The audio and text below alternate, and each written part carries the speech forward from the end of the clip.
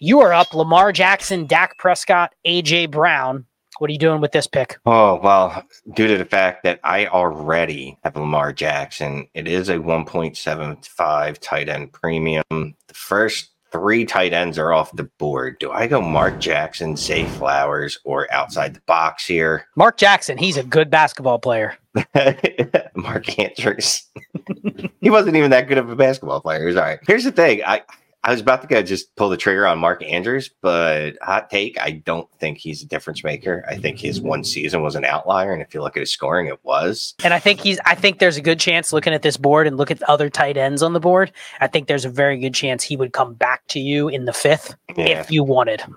The way things have gone, typical leagues, he doesn't have that name cachet to where it's like I have to get him. So I think you'd be safe passing on him, but go ahead. We're going to pass on him. I hate doing it because they are on the same team, even though I'm not always worried about that. Like I said, Devonta Smith. I'm going to take him over Zay Flowers and Tank Dell. Devonta Smith. He probably should have gone off the board before now. Yeah, now this is a team where you may consider a Jalen Hurts trade, potentially.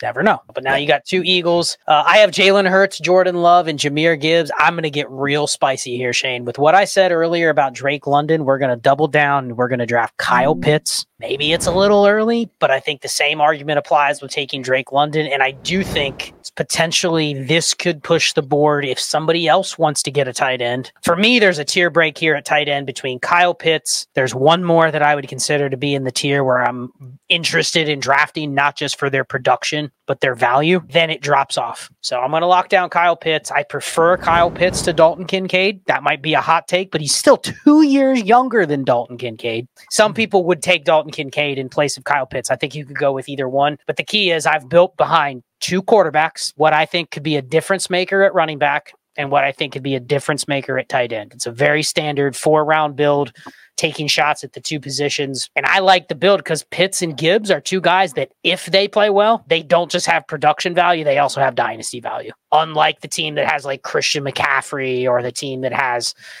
whatever the older tight end or other running back is. So go Kyle Pitts, Stroud, Tyreek, Justin Fields. Is this an obvious pick here for you, Shane, to stack it up? Or were you thinking something else? No. It's Tank Dell. And if Tank Dell would have went off the board prior to this, it would have been Nico Collins, the guy that drafted CJ Stroud in the first round. I was sweating a little bit when Nico went off the board because I went, Tank's next. Is he going to make it to me? I hope Tank makes it to me. You could argue Zay Flowers over him. You could argue Rashee Rice, but I don't know that you could come up with a strong argument for either of those players over him right here, considering that this gets you the stack as well. All things being equal, I think they're pretty equal, but you have the stack. Yeah, and I think it makes it very easy for the CJ Stroud manager to stack with a Texans receiver in this round. Maybe you're one of the teams that's willing to trade up a couple spots to get the stack, but I like it. You have a lot of upside in that room with Tyreek, Justin Fields, and then the stack between Stroud and Tank Dell. So I like that build thus far. So Pat Mahomes, Garrett Wilson, Breece Hall. This is the team that is selecting here. Man, kind of feels like I got to just take best player available. And I don't really want to take a quarterback because going in, I know the team ahead of me already has Brock Purdy and Josh Allen. So I don't necessarily want to give them a free pick by drafting a quarterback, knowing they're probably not going to take one. Let me ask you what you would do in this position, Shane, knowing that Josh Allen is on the team there. If you were looking tight end, would you take Dalton Kincaid here to snipe, or would you go best player available? I'm down between DJ Moore, Dalton Kincaid. Do you think receivers flat enough here where you would snipe them on the Kincaid Allen snack? I don't know that I'm doing that much damage to the other team by sniping Kincaid from them. And I understand it's a stack, but DJ Moore would be just fine on that team. So I don't know that would make them significantly weaker by me taking Kincaid here. That said, if you don't take Kincaid, there's 1,000% chance that this person is going to take Kincaid. Well, it's a math game. And you know that. That is the person drafting right here when you're looking, even if you just go off ranking, if you're one of those people that likes to look at rankings and see where players are ranked. In a 1.75, you probably have Kincaid right around. Yeah, no, I definitely do. I already took Pitts. I think Kincaid would represent the same type of investment. I think there's 2 receivers I would take, Rashee Rice and DJ Moore. I have Mahomes. Consideration for Kincaid, consideration for the next rookie pick off the board, but I'll take Rashee Rice because I already have Mahomes. I don't love it. Doesn't feel like a great spot, but I made my bed. You know, I went Mahomes and then I passed on QB twice. So I'm right here, sitting here going, I'm just kind of drafting a placeholder. I think Rice is maybe a little overvalued, but, you know, I think it's a fine pick given where he's going and what other receivers off the board. So, but no hesitation from Shane. He's locking in a receiver here at the 412. Yep. Yep. Just took DJ Moore. And that's completely predicated on the fact that he has the pick on the turn, or she has to pick on the turn. And if they want to take Kincaid there, they can, or the 108. But yeah, DJ Moore here. It's a weird team. Josh Allen, Brock Purdy. I like the quarterbacks, obviously. And then we add Bijan and DJ Moore. It's an interesting team. Interesting. All these teams are kind of fun. They're very balanced because, well, you and I are picking each one. So there's not somebody in there that's going completely rogue or going completely off the wall. Although Shane did go rogue with the team that has all rookie picks. So well, we have one team that has all rookie picks and then another team that's all wide receivers. And not surprisingly, yes, those are the teams that I picked. Well, it also broke that way. But it broke that way. We've spent hours doing this show to go through these 4 rounds. And it's very clear if you look at the board, if you knew who picked what, which one is the Manic side and which one is just the, let's build the proper roster construction. Almost all my teams have a roster construction theme to it. Then you look at the ones out, which ones just went screw it, all receivers, Shane's. Which ones went screw it, all picks, Shane's. Here's the thing though, right? If we were going through this, we'd have another 25 to 26 rounds of rosters where the roster construction can get straight. And that's something that I would start to look at later. You know, again, all things being equal, if there's a running back on the board and a wide receiver on the board, quarterback on the board, I'm going quarterback or running back as wide receiver or tight end. So I come to you, Shane, and let's just say hypothetically we're doing $100 buy-in in this league, okay? I come to you and I show you these 4 rounds. Nothing else has changed. What team on here would you go, damn, I might pay $150 for that start? Is there any team where if you saw this, you would go, give me that team? Knowing what's on the board, I haven't traded away my future picks or anything like that. Like, which team on here would you go, damn, I might pay an extra 50% of the buy-in just to have that start? Is there any teams that stand out to you? I mean, I'm partial to the rookie pick one. I really love that one just because it's got so much flexibility in what they can do. You know what I mean? They could go in any direction they want. So if someone came to you and said, Shane, I'm willing to give you this team. Just give me my buy-in back and, you know, tip me a little extra. You would be intrigued by the team that has all them rookie picks. I'm intrigued, man. Give me 2 top 4 picks. That's a beautiful thing. You know, look, I know 105 is what we've talked as the tier break, but the 104 is the real, like, okay, I could get two quarterbacks out of this if I wanted to.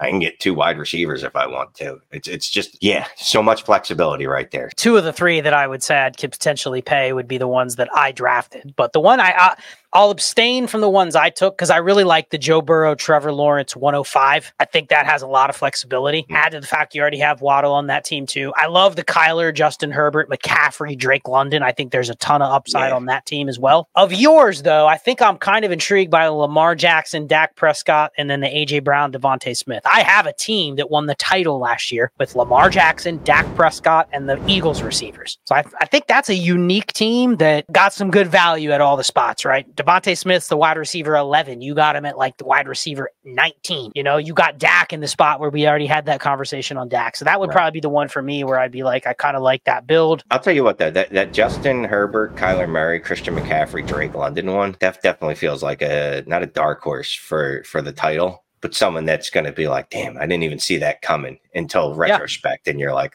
shit, yeah, they are really good. It feels bad in the startup when you hit Christian McCaffrey that high, but then you look back at your team and you're like, man, if he hits and I didn't even have to pay like one of my top 2 assets to get him, it looks real good if he ends up being what he's been. Yeah, and that's what was going to be my point. It might feel real bad drafting him in the startup until he's dropping 25 points a week. Once you look at your roster and go, oh, wait a minute, here's a guy that's going to be 25 points a week. I basically got a QB1 in the 3rd or 4th round, wherever we drafted him here, 3rd round. From what I've seen, the 108 would have gone off the board a little earlier than this. Do you think the picks would have gone before the Rashee Rices, the DJ Moores, just the way that the picks are valued right now? Yeah, the way that I've seen picks going in the startups, I think the picks would go off, and it's not sequential order, but they would they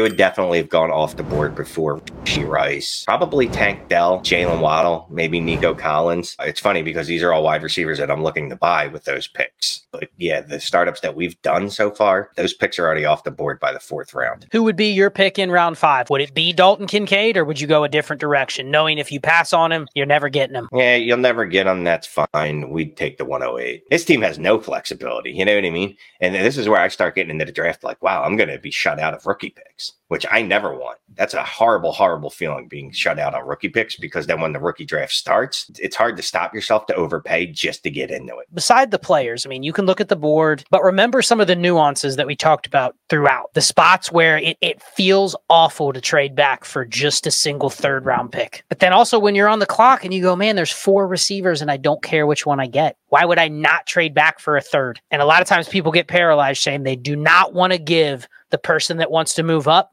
what they want. So they don't take the 3rd. They don't take that 2nd, 3rd swap. They're almost arrogant in a way, like, it's not enough. I have to have my principles. You know what I mean? I'm not selling myself that cheap. Yet they'll look back and go, damn, how did I leave this draft with no picks and I don't have enough rookie picks to buy spot starts during the season? Man, I wish I would have had an extra 2nd or an extra 3rd laying around. This is the time to get it. And it's not trying to get them in the later rounds. You got to be willing to fade the flat ranges at the front of those tiers early on in the startup for a price that's not going to feel awesome. So remember that it's not just Shane and I making all the picks. There's 11 other individual minds that all have different methodologies and they all have different approaches. And they may go, all right, I can't pass on a quarterback. So what if you take a 3rd? You got to remain fluid, right? I let Scott talk me out of a pick. Hopefully that's a conversation you have in your mind before you make the pick, though, right? You go through those conversations in your mind. And even if you disagree with something that we've done in the draft, at least think through the process. Think through,